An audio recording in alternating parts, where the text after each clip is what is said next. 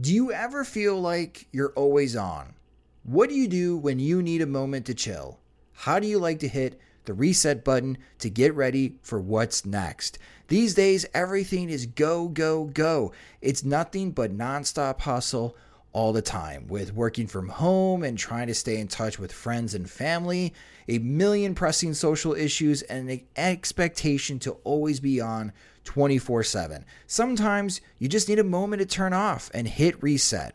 That's when you reach for Coors Light. It's made to chill. My moment to chill is watching baseball, especially when the White Sox are on. I like to have a Coors Light beside me. It's a great beer to have watching the games, as it's cool and refreshing as the Colorado Rockies. And even the mountains on my cans turn blue, telling me that it's time to hit reset. Sit back, relax, and hunker down for an evening of White Sox baseball. So when it's time for you to unwind, reach for the beer that's made to chill. Get Coors Light in the new look delivered straight to your door with Drizzly or Instacart. Must be 21 years or older to enjoy. Coors Brewing Company, Golden, Colorado. And as always, celebrate responsibly. When your entire life is online, you need more than just speed from your internet.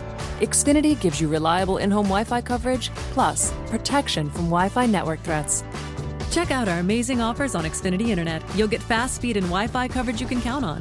Plus, get advanced security free with the X-Fi Gateway, so you can keep the connected devices in your home protected from network threats. Just log in and activate through the Xfinity app. Go online, call 1-800-XFINITY, or visit a store today to learn more. Restrictions apply.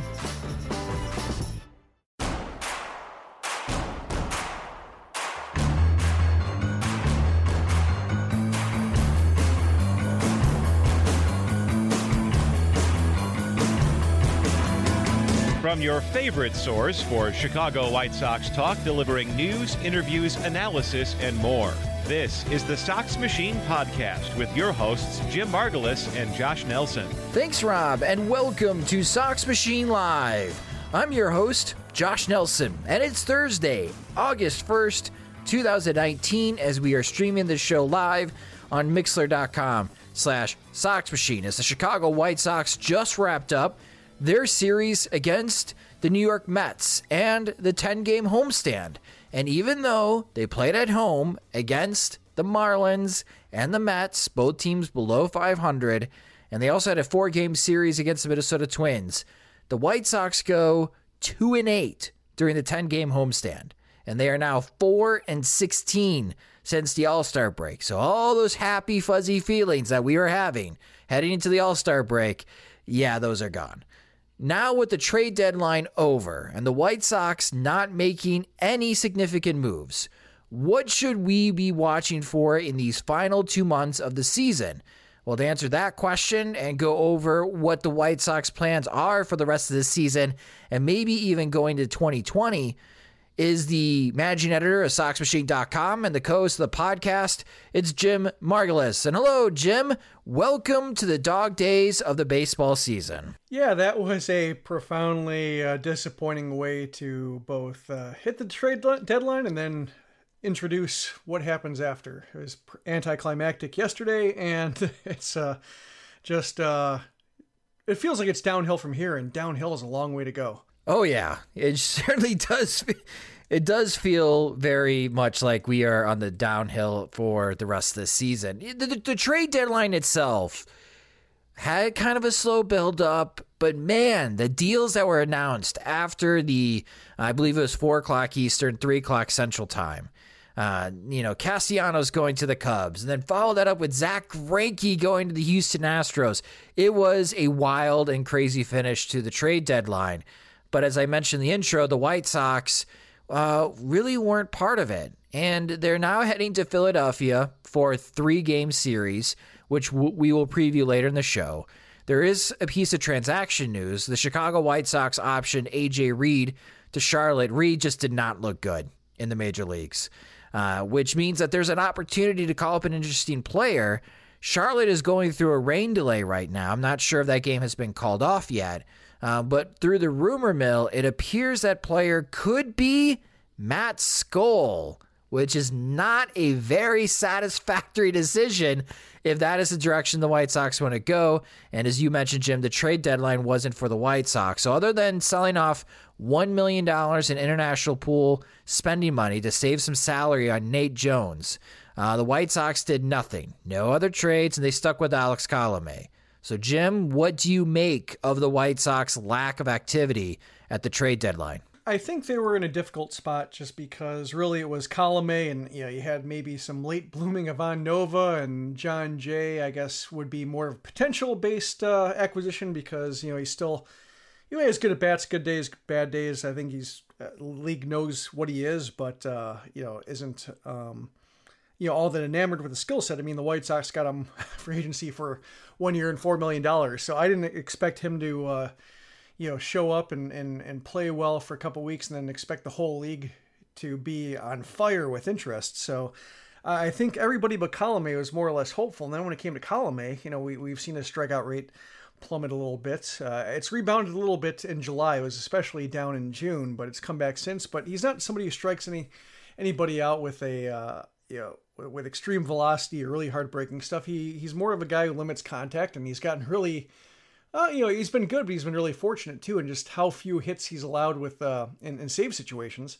So when you look at that and you look at how lucky he's been, and you figure regressions due at some point for him, I can see why teams would want to go for I guess more velocity or more strikeouts, more swings and misses than Colomé. And if they're looking at say another Cody Medeiros, another they couldn't even get like a Colby Allard or somebody like, an underperforming starter or a starter with underwhelming stuff. If they're just looking at a guy who might be a bullpen arm, they have plenty of those guys, and Colomé is better than, basically he's the best guy in their bullpen right now, and they're going to need to get somebody like him for next year if they want to contend. And so, should you trade him for somebody who's another stab at minor league value, or do you keep him? And so the White Sox kept him, and I can understand that. It's just, pretty anticlimactic when you have all these guys like, Wellington Castillo and Kelvin Herrera and Jay and Nova and Colomé and McCann and just all these guys. You have, it seemed like one of these guys would have been flippable, and really at the end it was just Nate Jones who was dealt, and that was just mainly a ledger issue, that the White Sox take a financial obligation away and they send a little bit of international money that they were going to use, and that's just pretty flat. And I guess I wasn't expecting a whole lot more, but it would have been nice given how little there is to talk about right now at the major league level.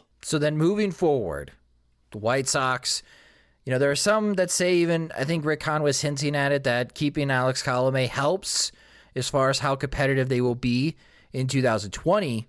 And there is this quote from Rick Hahn when he spoke with the media yesterday on Wednesday. And, quote, heading into this offseason, based on the progress of some of these young players, based on the progress of other young players that will be joining this roster over the coming months, I think it's very logical for us. You are going to see a heightened level of aggressiveness come this offseason. We'll wait until we get there to decide exactly we are, Rick Hahn said, unquote. Jim, I think it's very logical for us. You're going to see a heightened level of aggressiveness come this offseason. What do you make of Rick Hahn's statement? Well, he didn't say who was going to be aggressive. Exactly. It's very cautious and measured, and if you want to nail him down, it's should the big signings come and go, and they end up with another grab bag of veterans, it's he might be able to bail himself out that way. Why is he so non-committal? That's just who he is. I mean, he's been like that for a while, and I think when Kenny Williams was there, and being more of a shoot from the hip guy and somebody who would, for better or for worse, speak more from the heart and put a little more emotion to it. A lot of times it took the form of, I guess, shaming fans and, doing attendance guilt trips and everything like that. And, a lot of fans were fed up, and, he did throw some guys under the bus in his earlier years. He did give it up, after the World Series. It was a bit further removed from that. But he was somebody who was more competitive, more of an, I guess he brought more of an athlete mentality to it, where he left it out in the field, and sometimes you would see him, get frustrated and have to walk things back or tone things down afterwards. And when Hahn came in, he was very more measured about it, and he spoke about analytics, and he was very much a somebody who I guess would try not to get himself in trouble with words. And I think initially when he was inheriting a team that was not as good as record suggested, and he had the bad first year, talking about a rebuild and building up the farm system, it all sounded good. But now when it's time for the competitive juices to kick in again and get more fired up about it and get more aggressive and bring that kind of killer instinct to team building, he doesn't really have that. He's still measured, still I guess he'll occasionally sound disappointed or like say when Manny Machado didn't work out, he did try his best to sound I guess crestfallen a little bit, but he's just not somebody who brings that kind of attitude to it. And I think we're seeing that around the league a lot. It's mainly the former players are out of the front offices now, and it's more of a you saw Ross Atkins in Toronto brag about having 42 years of team control instead of 14 after the deadline. And that's just kind of, I think, how it is. I think, Atkins has gotten himself in trouble with words sounding, too spreadsheety, business oriented, profit seeking, rather than actually trying to put a winner on the field. Hahn tries to avoid that. Like you never hear him talking about service time or, I guess he distances himself from those conversations. But if he's not talking about service time, which is really the honest reason for keeping Eloy Jimenez down last year and keeping Luis Robert down this year, and if he's not really fired up about adding, then you get a guy who just has to kill a lot of time and say nothing. James Fegan of The Athletic wrote this paragraph that I thought really was spot on. And what James wrote was, if the only solace for a dull trade deadline is taking heart that it means that they are moving on from sell mode and closer to contention, they'll need to show it in some way, whether it's in September or December, but both is preferred. Not stripping the bullpen clean hints that the White Sox are serious about 2020, but bringing up Luis Robert and Nick Madrigal will solidify it. And again, I think James is 100% right. And you know what? We are seeing it elsewhere around Major League Baseball. Look at the Blue Jays. Kevin Biggio and now Bo Bichette was just called up, and now they're paired with Vlad Jr., and they're learning together in the big league level. We've seen it all season long with San Diego. Teams are not afraid of throwing their prospects into the fire. And we're watching other teams being very aggressive in player development efforts. So on the aggressive scale, Jim, where would you put the White Sox up against other teams in baseball? I would say they're more, maybe middle of the pack. I think the Blue Jays are maybe a bit of an exception. The Padres and Mets have been a bit of an exception when it comes to promoting their top prospects. But otherwise, I think, they have enough company to where fans who are worried about 7 years of team control and 7 is greater than 6, there's enough company there to where, that does make a certain level of sense. Yeah, when it comes to what the White Sox have ahead of them and try and prove they're serious, I think, what they have to prove is that they're serious about taking advantage of Yoan Moncada's last 4 full seasons of team control and maximizing the winner around him. If they're, if everybody's so worried about not being able to retain anybody after they hit free agency, and that's what, one thing that drives me nuts with this rebuild is that, the whole idea of rebuilding and making the postseason 2 years in a row is that you get a whole new level of fan interest and fan anticipation. And, if they're in the AL Central and they're the Chicago team in the AL Central, they should be able to spend Detroit levels of money. Maybe not go as overboard as Mike Ilitch did, just because, we are seeing some of the, like spending, that kind of money on a 34-year-old Miguel Cabrera, I think he was when he signed that extension. Maybe, you don't want to go nuts in that regard, but, retaining players who are in the primes of their careers.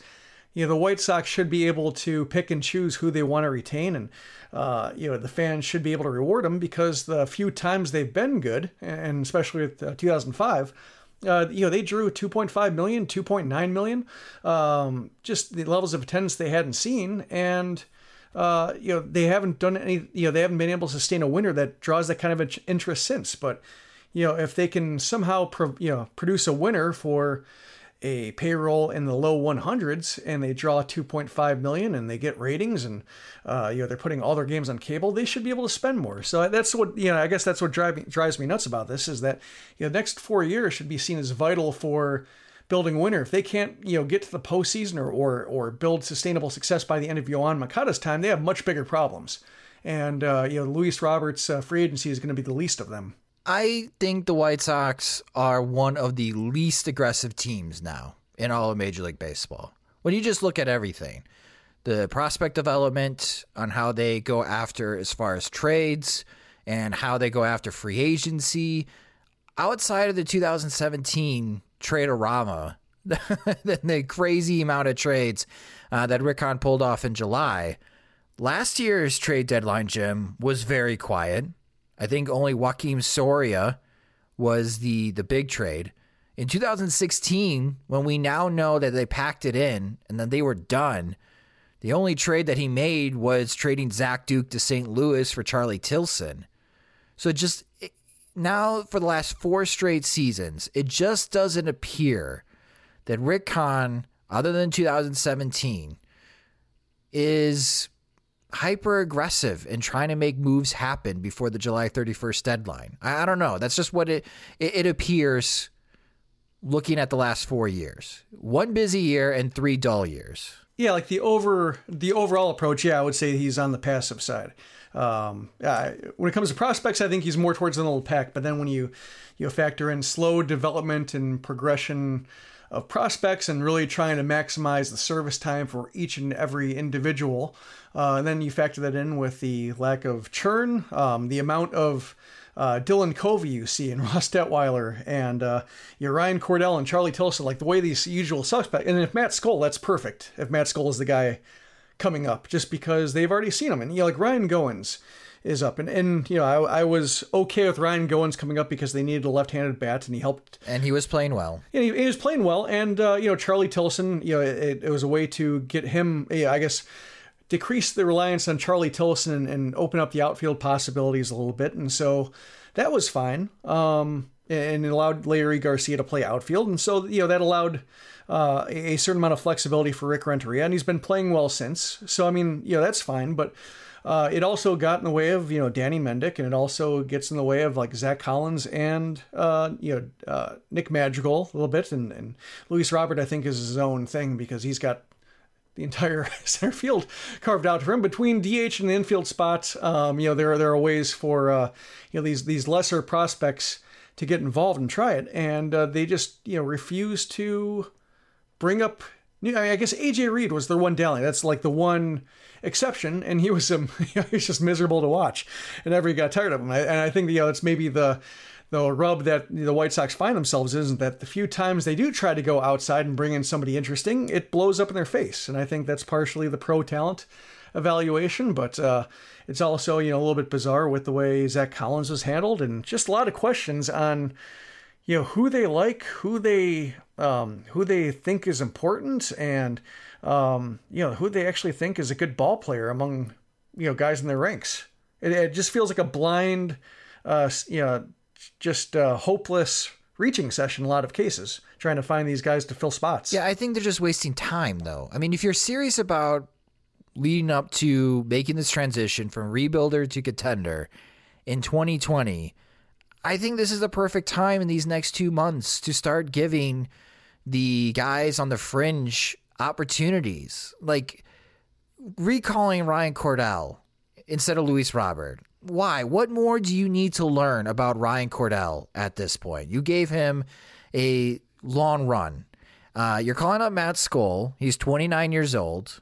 So instead of Danny Mendick, so maybe they like Matt Skoll more, and maybe they don't really think highly of Danny Mendick at all. They're continuing to trot out Wellington Castillo, which after this last game just clearly looks to me that Castillo's just checked out. Instead of playing Zach Collins for the final 2 months of the season.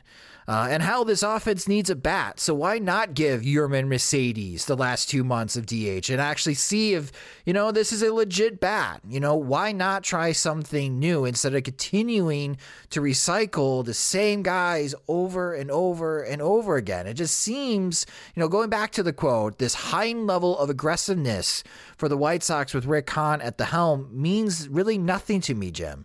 And this is a guy, for example, if he's buying a car and he knows he needs to buy a car and he sees the perfect car in the lot, he's going to wait a month and come back to see if the car is still there, and he's going to find it to be sold already. Like, aggressive is not how I would ever describe Rick Hahn. So when he's trying to convey to the media that it's logical for us to see a high level of aggressiveness in the offseason, I don't think that means anything. You haven't been aggressive at all in any offseason except for one, and that's back in 2015. So are you going to be more aggressive than you were when you traded for Jeff Samardzija and you signed Adam LaRoche, David Robertson, and Melky Cabrera? Yeah, I'm trying to think. It was like maybe it's a Far Side cartoon or something like that where there's a snail riding on a turtle's back and yelling at him to slow down. That's kind of how I feel yes. where he's going with yes. this. It's just, it's aggressive for him. So if he's going to be aggressive in the offseason, he's really going to take the next 2 months to really just enjoy the time that he doesn't have to potentially jeopardize a rebuild or make a choice about which prospects to trade or, which big money contracts to hand out. It just, it does seem like pulling teeth. What are you jeopardizing, though? I guess that's my point of view. I don't know what he would be possibly jeopardizing. For example, giving Yermin Mercedes a shot or bringing back Zach Collins. At least you could have Collins catch Dylan Cease. He caught Cease a bunch of times in Charlotte. I feel like this is a perfect time in these last 2 months just to try to get some answers on some of these fringe prospect guys and just move on from the veterans. I think the only veteran that they really need at this moment is Ivan Nova because they have a dire need for starting pitching to eat up some innings. Yeah, and he's been fine and he helps. He's been fine, I guess, as of late, and they can use him in his form. But I was looking at Collins, and we're doing the minor league box scores every day. He's only struck out 5 times over his last 9 games. He's had 5 zero strikeout games, and he's had hits that aren't homers, and he's still drawing walks and getting away from the 3 true outcomes thing. So maybe something did click a little bit that he was able to, take from his major league experience where he struck out a lot, got punished with high fastballs, or maybe it's just AAA, pitching isn't nearly as challenging after getting a taste of major league pitching. But, he did return to the minors, and he has shown some improvements when it comes to his chief weakness, which was, getting...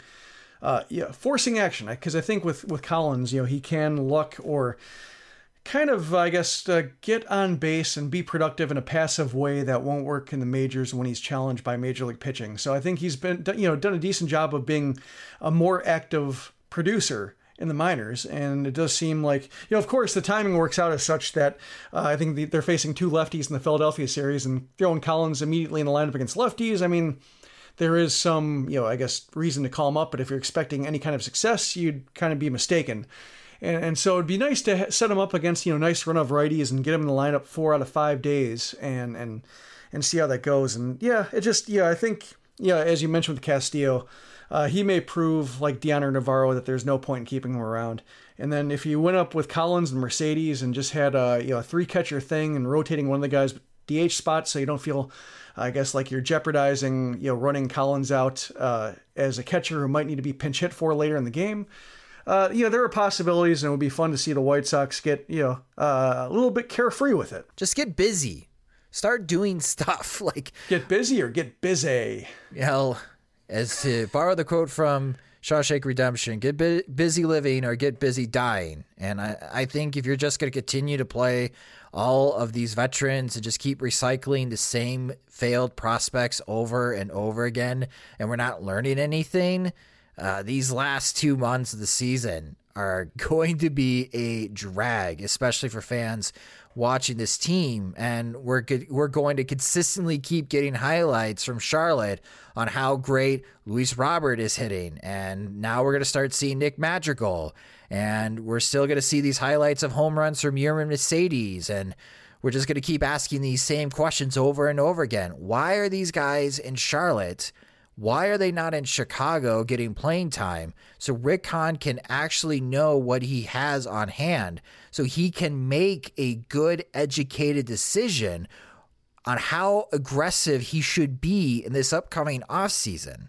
I think that's a hard question for him to have a firm answer if he chooses not to call up players like Luis Robert and Nick Madrigal, or give Zach Collins a second shot or a longer shot in these last 2 months. I just think that's a very difficult question for him to answer. Yeah, you were quoting Shawshank. I was quoting Poochie from The Simpsons, or the Simpsons episode with Poochie in it, and it's just same thing. Yeah, pretty same much level. And I was thinking of that Poochie episode and just thinking how the boardroom dissected Itchy and Scratchy and into like just nothingness. They drained all the comedy out of it. And it just seems like with the White Sox approach, it's kind of the same thing. Just going so hard to accumulate value and save up these years of team control and not pin yourself in any corner that you end up making no decisions at all. And you have a stretch where it's 4-16 and nobody feels like they're in jeopardy. Nobody feels like you're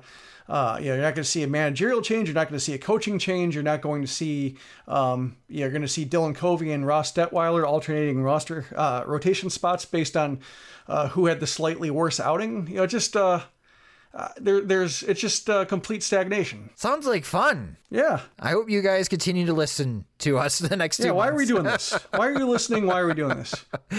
Oh, because we love this team, Jim. That's why. And we love the game. And hopefully they have a change of heart and going in a different direction on how they're handling things. I mean, they're being somewhat aggressive with Nick Madrigal. That kind of gives me hope. He only played 42 games in AA before getting called up to AAA. So maybe things are changing. But to go back to the White Sox-Mets series, the one comment that I have, because there's really there's not a lot positive to come out of the 10-game homestand. But I thought Ronaldo Lopez, Lucas Giolito, and Dylan Cease, I think they did well going up against three very good starting pitchers in Noah Syndergaard, Jacob deGrom, and Zach Wheeler. They had to pitch really well to give the White Sox an opportunity to win those games, and I thought all three did this week, Jim. Yeah, I didn't get to see Cease start because he's at work and I couldn't stream because of blackout restrictions, but the reports are positive. It seemed like he got more out of his fastball than his first few starts, and so that's positive. And pitching past the fifth inning is also a check mark. Yeah, you had Lucas Giolito, who had been... Yeah, I saw some complaints that he was regressing. Oh, he's turning into a pumpkin now. But I think if you were to enter the season and say, like, if he could give the White Sox a 3.5 ERA, you take that. And right now he's back below 3.5. But I think if you thought he was going to be a low 2 ERA pitcher, I think that was a little bit optimistic. Even when he was at the height of his powers, there's going to be some inconsistency, maybe some fatigue with new mechanics, working new parts of his arm and just different. Slightly different muscles being used and the way they're being used. So I could see some fatigue setting in and some ways to have to deal with compensating for fatigue. But yeah, just the pitchers were delivering. But yeah, the offense just non-existent. Tim Anderson hasn't shown much since he's come back. Eloy Jimenez hasn't shown much since he's come back. And I think when listening to Jason Benetti and Steve Stone talk about what the lineup missed, I was a little bit worried that was going to be the case, that when they came back, nothing changed. I guess the one thing is Yoan Moncada's injury. That's another thing we can cover real quick. Now Yoan Moncada being out, I think it does take some of the heat off Anderson and Jimenez, just because now you can say, well, we thought things were going to take a turn when they got back, but Moncada's hurt and Moncada's even better than they are. So now we're really going to see a scuffling offense for a bit. Yeah, with the Moncada, I didn't want to make myself really sad. But yeah, it's going to be a rough couple of weeks. It's going to be a rough month of August, folks. The White Sox only have 8 games against teams with a below 500 record. And they got 29 total games this upcoming month. So Right now, they're projected to finish 69-73 according to Fangraphs, and it may be tough to even get to that win total. So hold on, we're going to be looking at drafts. We're going to be looking at where the draft standings are for the rest of the couple of months, unless the White Sox have a change of heart and start calling up fresh faces for us to watch. Then it will help spark or continue our interest in watching this team. But if they're going to keep recycling the same guys, it could be a bit of a chore to watch the White Sox in the month of August and the month of September. Now, with the White Sox heading to Philadelphia, we're going to quickly preview that series as they have 3 games against the Phillies. But before we do, a quick word from our sponsor, SeatGeek. Baseball season is underway. There's no better place to get your tickets than on SeatGeek, as SeatGeek pulls millions of tickets into one place, so you can easily find the seats you want for a price you are willing to pay. There's nothing quite like being there in person, and SeatGeek will get you closer to the action for a great value. And I know that some of you are heading out to Philadelphia this weekend to visit the ballpark and check off another ballpark on the map, on the list of trying to visit every stadium. And if you've never been, or if you're going to follow the White Sox to Detroit next week, you can look up as far as SeatGeek's ballpark survey. And what they did is they asked baseball fans from all 30 teams about the ballpark and the experience. And you can check out those rankings at SeatGeek.com/stadium guides. Again, that's SeatGeek.com/stadium guides. And if you are going to be visiting those stadiums and you need tickets at the last minute, or maybe when the White Sox come back home, they have some cool giveaways with the Eloy Jimenez bobblehead day on August 10th against the Oakland A's. You can save even more money by using our promo code SOXMachine to save $10 off your first purchase. Again, that's promo code SOXMachine for $10 off your first SeatGeek purchase. SeatGeek, life's an event. We have the tickets. And again, the White Sox are heading to Philadelphia to face the Fighting Phils. The Phillies are 57-51. They are tied with the Washington Nationals for second place in the National League East and tied in the wild card. In their last 10 games, they have won 6, and your pitching probables for this series starting on Friday at 6:05 p.m. Central Time. It is Ivan Nova against new face for the Phillies, Jason Vargas. On Saturday at 6:05 Central Time. Why, I do not know, but it is Ross Detweiler for the White Sox against Aaron Nola. And on Sunday at 12:05 p.m. Central Time, it is Ronaldo Lopez against Drew Smyly for the Phillies. So a couple new faces for the Phillies and Vargas and Smyly, and of course their ace Aaron Nola on Saturday going up against Big Ross Detweiler. I have very little faith about Saturday's game, if you could not tell. But I am hoping that Nova and Lopez can continue their good streaks. What are you hoping to see from these weekend's games, Jim? I'm hoping to see some offense, because the Phillies, they've been decent and they're hanging in the wild card, but they've had some really lopsided games. They've their pitching has taken some lumps. That's why they got Vargas, and that's why it was a little bit of a surprise that they didn't make any additions to their bullpen. And now David Robertson is out for the year. So it seemed like a missed opportunity to add to their relief corps, and they had a 4.7 ERA in July, and that's bottom half. And seems like there's an opportunity for the White Sox to actually score some runs, get some extra base hits, which you would think that they would have that chance against maybe Mets have good starters, but the Mets also have a little wobbly bullpen, and they didn't look that good against the Marlins either, aside from the first game. So yeah, it's an uphill climb for them, but I think the Phillies pitching staff, aside from Nola, is pretty wobbly right now, and should be some chance for Anderson to get on track and for Jimenez to have some better at bats, and maybe even Jose Abreu facing a couple lefties can get his swing back on track, because he's looked like he's just behind everything too. Yeah, I don't know if he looks tired or what. Jose Abreu doesn't look normal at the moment. But this offense doesn't look normal for anyone. I mean, they're all performing poorly right now for the White Sox offense. So I agree with you, Jim. Hopefully we do see some runs out in Philadelphia, because after this series, they have 4 games in Detroit. Tuesday is a doubleheader, so the White Sox will have the 26th man, so we'll see on how they use it. And then they'll come home, 3 games against the A's, which the A's need those games in the wild card chase. And then 3 games against the Houston Astros, which that will be fun. Sure. And then it's 4 games at Anaheim against the Angels. and then continuing the road trip, 3 games in Minnesota, and then they come home for 4 games against Texas. That will be a little easier. But then it's followed up with another 3-game series against the Twins, and that's followed up with a 3-game series in Atlanta, and that's followed up by 4 games at Cleveland. So that takes you all the way from beginning of August through Labor Day in September, folks.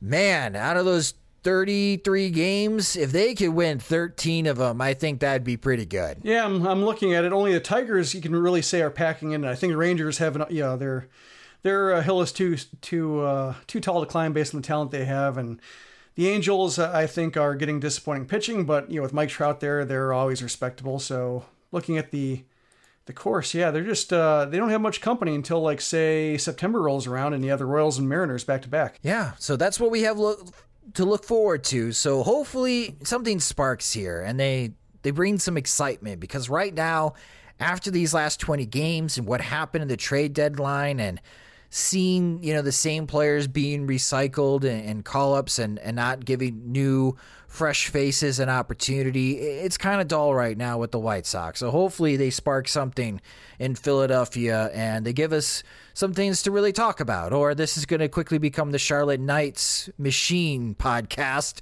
as we start focusing on what's going on in Charlotte with Luis Robert and Nick Madrigal now, both with the Knights. But that will do it for this edition of Sox Machine Live.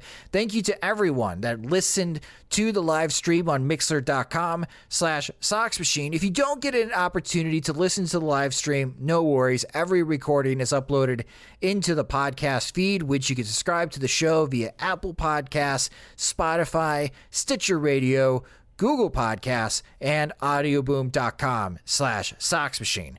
Jim and I will be back on Monday for the Sox Machine podcast as we recap what happens in Philadelphia, and we'll preview the upcoming series in Detroit. But Sox Machine Live is a production of SoxMachine.com, your home for all things Chicago White Sox baseball. Alongside Jim Margulis, I'm Josh Nelson. Thanks for listening. When your entire life is online, you need more than just speed from your internet. Xfinity gives you reliable in-home Wi-Fi coverage, plus protection from Wi-Fi network threats. Check out our amazing offers on Xfinity Internet. You'll get fast speed and Wi-Fi coverage you can count on. Plus, get advanced security free with the xFi Gateway, so you can keep the connected devices in your home protected from network threats. Just log in and activate through the Xfinity app. Go online, call 1-800-XFINITY, or visit a store today to learn more. Restrictions apply. Sugar Ray Leonard, Roberto Duran, Marvelous Marvin Hagler, and Thomas Hearns. Legends, whose four-way rivalry defined one of the greatest eras in boxing history. Relive their decade of dominance in the new Showtime sports documentary, The Kings, a 4-part series premiering Sunday, June 6th, only on Showtime.